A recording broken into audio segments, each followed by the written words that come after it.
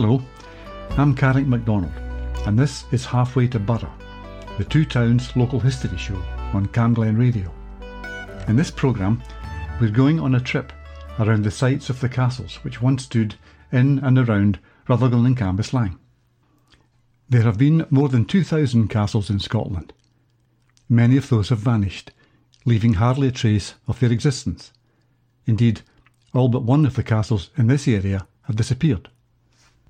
Even though they've gone or become dilapidated, historical records leave us enough information to tell us what they looked like and provide details of the people who lived in them in times of peace as well as in times of conflict.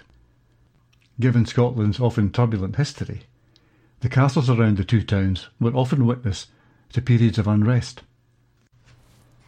I'm standing on Stonelaw Road in Burnside at the corner of View Park Drive. Across the road is Tesco, which is probably the ugliest building in Burnside. That's where the Rural Cinema stood until it was demolished in 1960.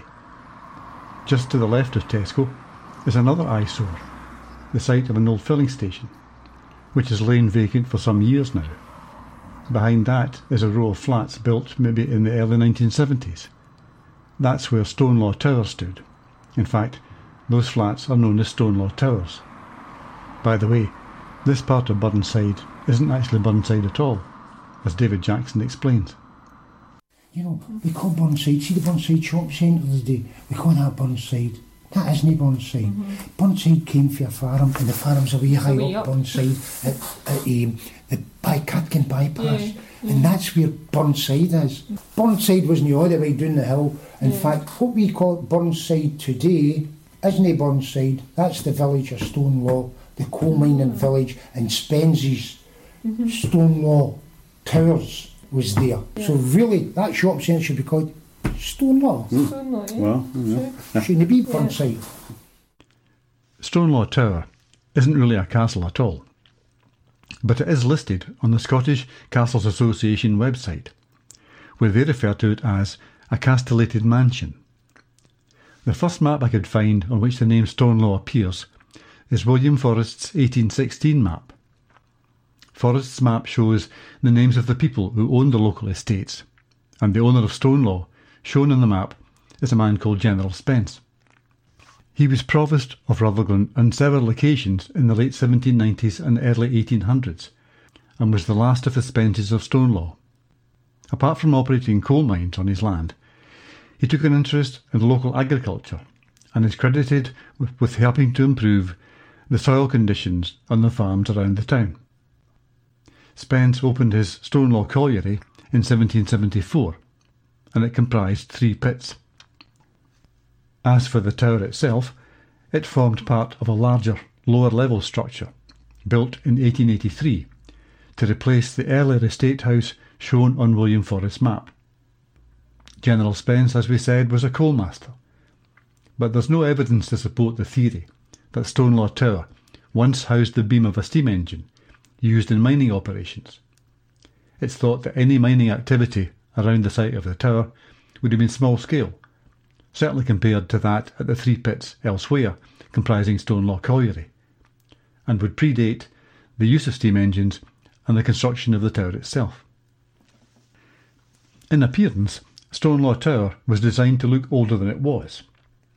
With its 3 stories and small Gothic arched windows, it tried its best to look like a medieval keep.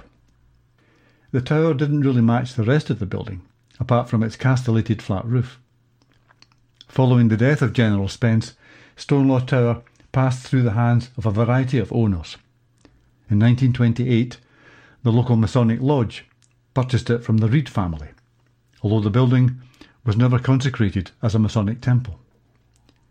Stonelaw Tower's last resident was Councillor Alan Tilston, one of the first men to stand for election for the Scottish National Party.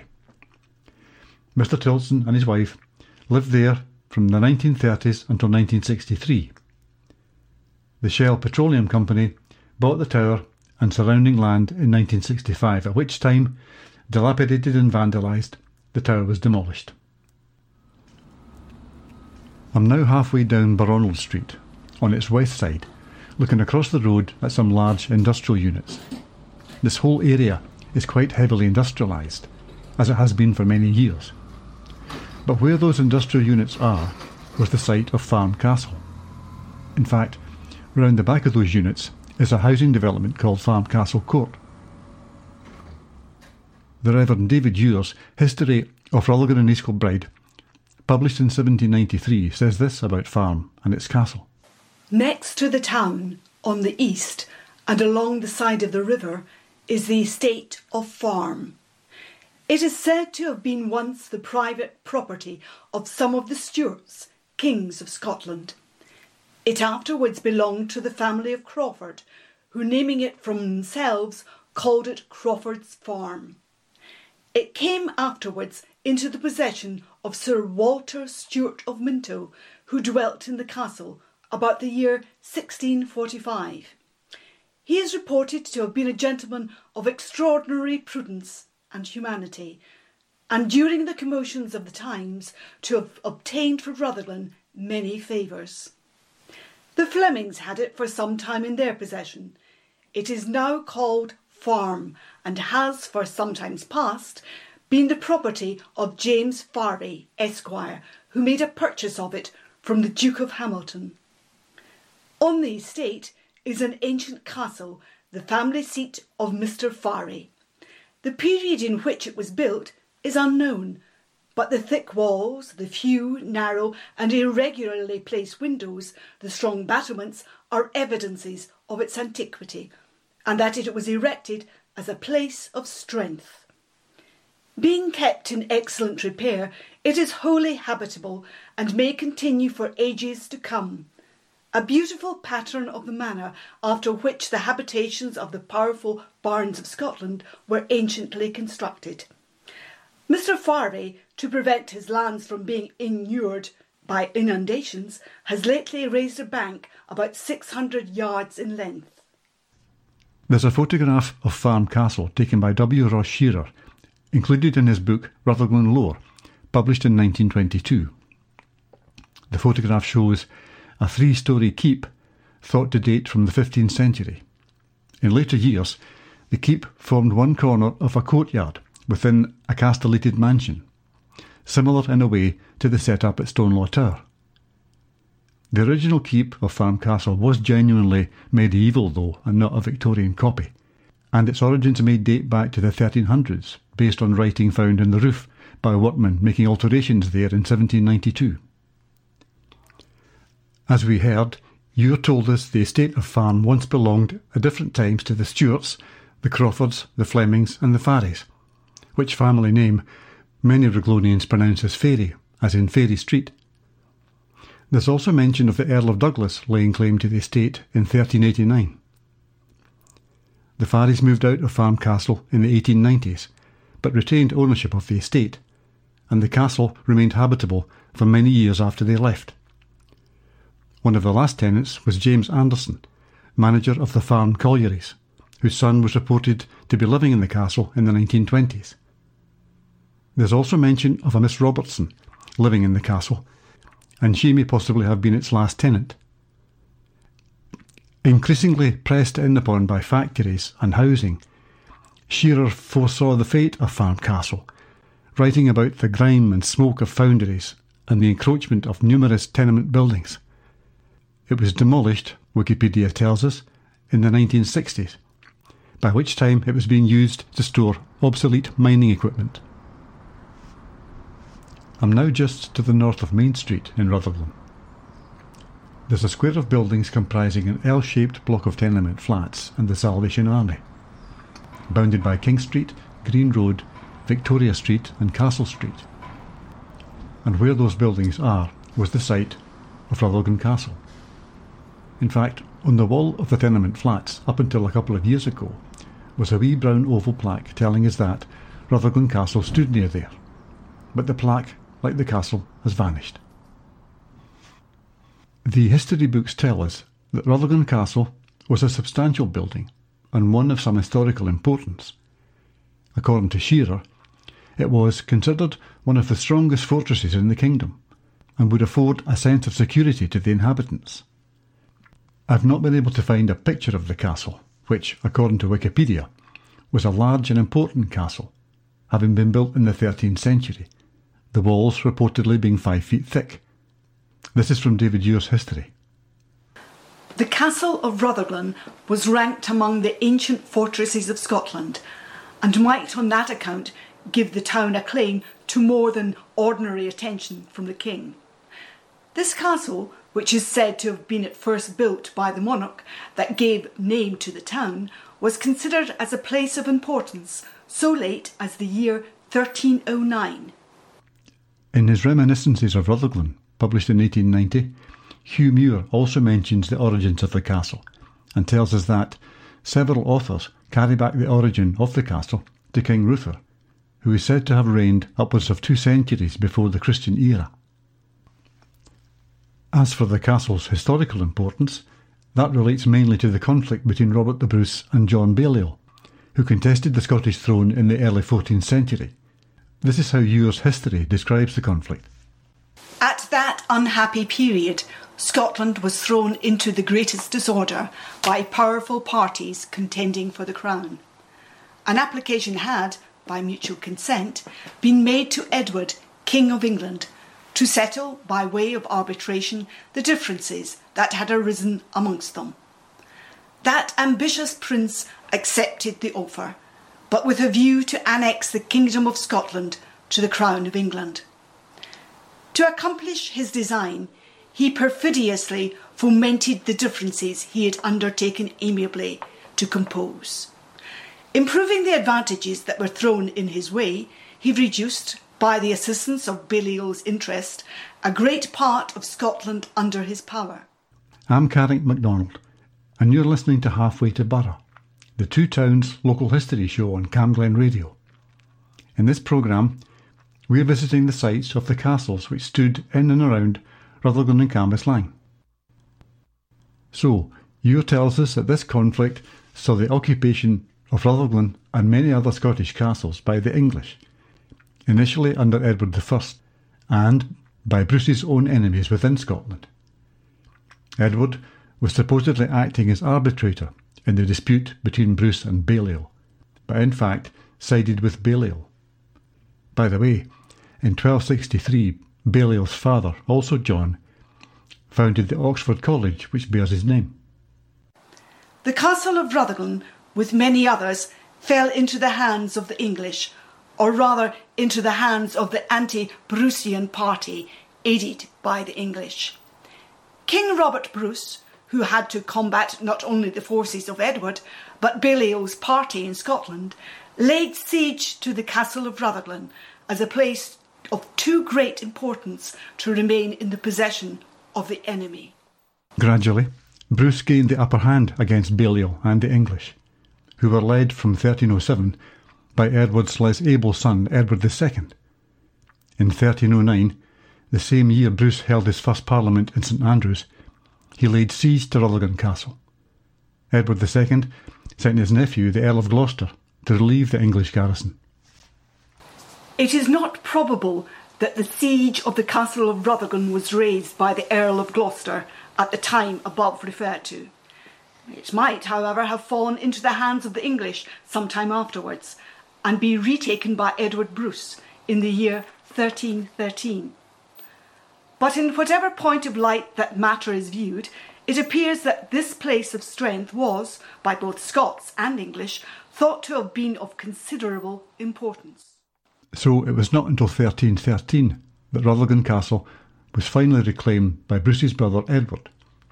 That same year, John Balliol died, and Bruce went on to inflict a decisive defeat on the English at Bannockburn a year later. Both events strengthened his grip on the Scottish crown. Rutherglen Castle was spared demolition by Bruce, who destroyed many other Scottish strongholds he reclaimed. So determined was he that they wouldn't fall into the hands of his enemies again. By the 16th century, the castle was in the hands of the Hamiltons of Elliston, lairds of Shawfield. But by then, all that remained of the original castle was the Great Tower. It was burnt to the ground by Regent Murray in 1569, a year after defeating his half-sister Mary Queen of Scots at the Battle of Langside. This was an act of revenge on the Hamiltons for being supporters of the Queen. The Hamiltons seemed to have the final word in the matter, however, as Murray was fatally wounded a year later in Linlithgow by a carbine shot by James Hamilton of Bothwell Hawk, making Murray the first head of government and possibly the first person ever to be assassinated by a firearm.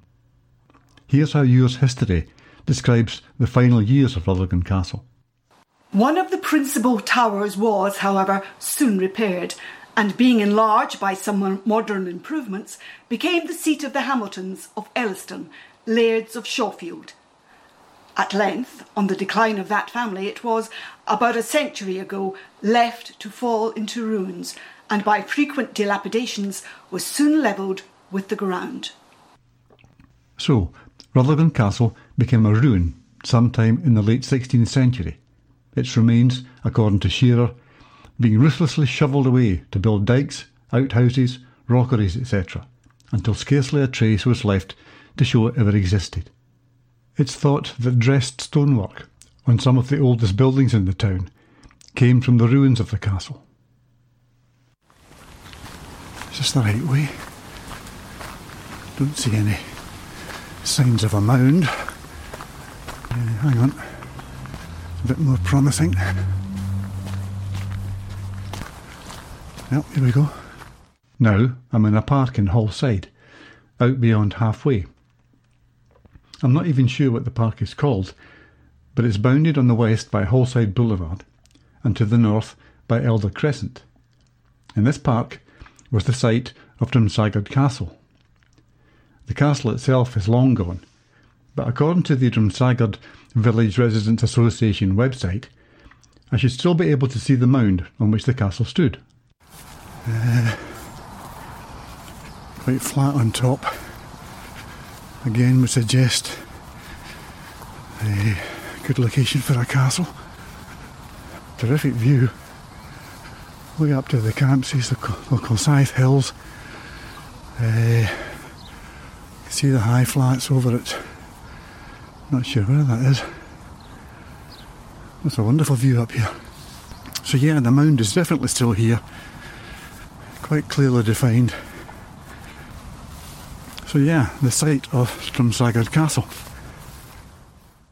The Residents Association website tells us that Drumsagard Village was once the site of a 14th century stone castle, which towered over the surrounding countryside. The area was also known as Drumsargart or Drumsargard, meaning Ridge of the Priest.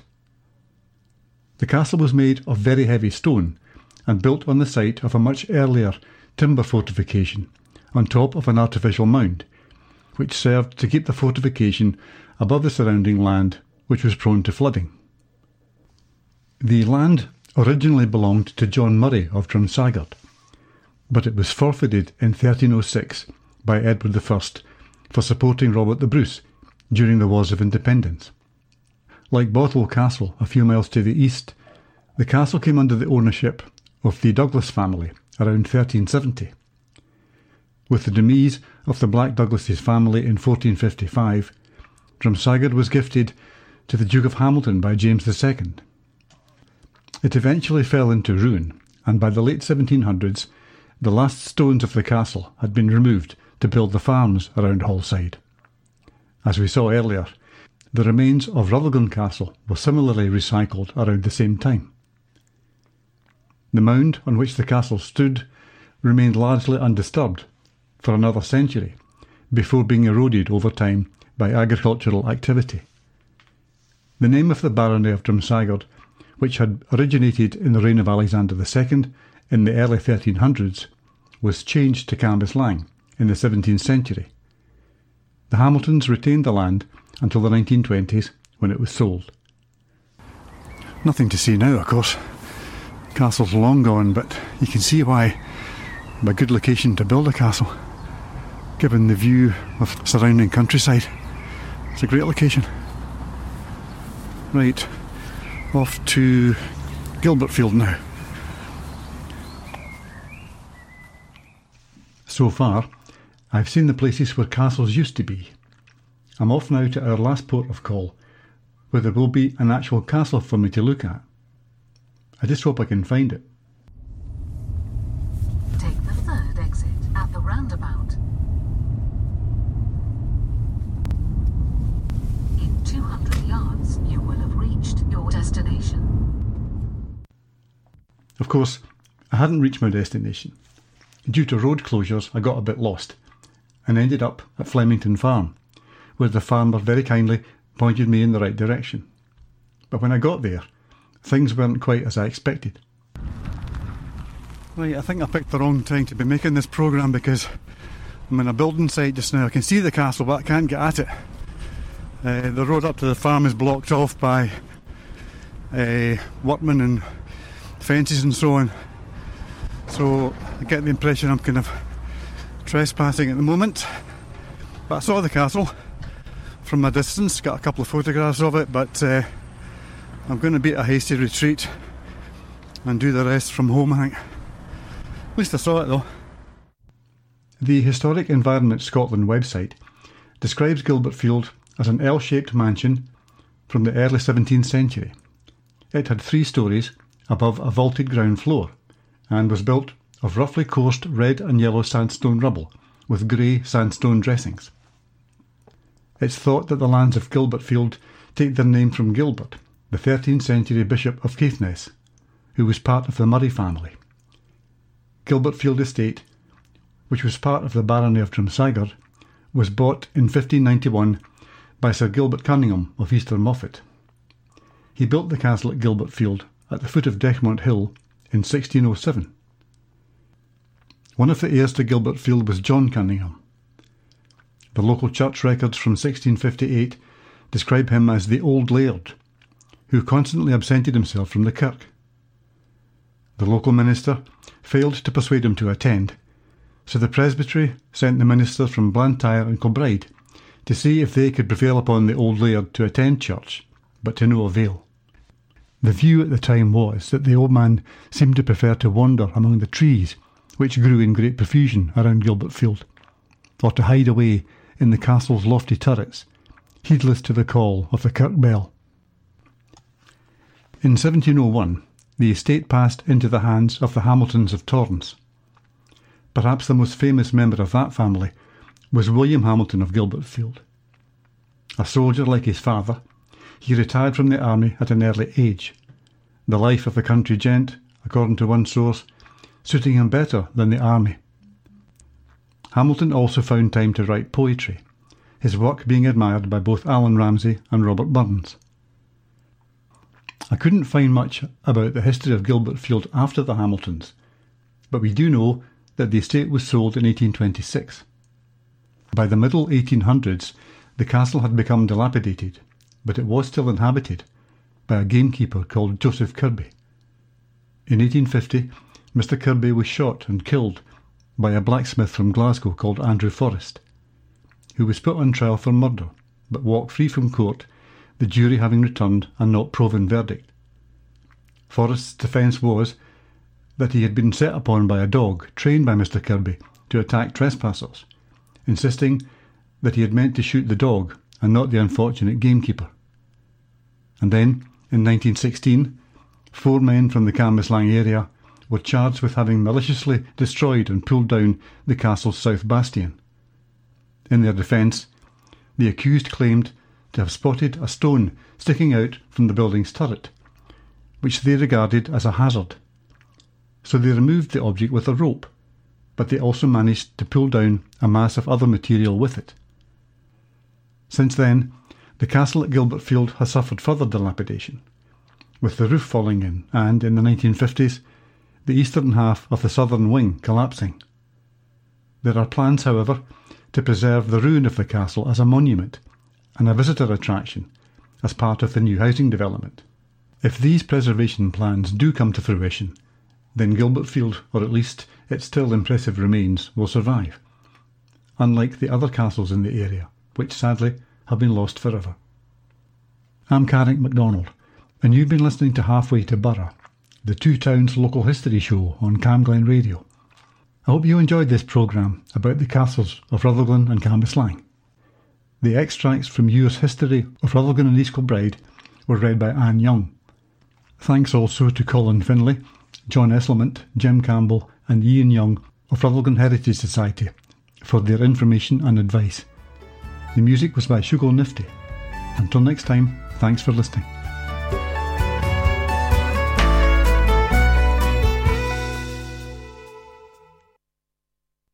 How do you look after your teeth and gums? Brush your teeth every time you wake up and at bedtime. Make sure you get everywhere around your mouth, even the back of your teeth. If you kind of don't, then you'll have them fall out. If you don't look after your teeth, you'll get black and brown. To help keep your teeth and gums healthy, visit the dentist regularly. To register with a dentist, simply telephone or visit a practice in your area and ask if you can register with them.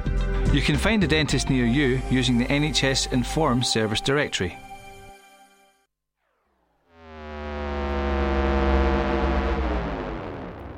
You're listening to Press Pause on Camglen Radio.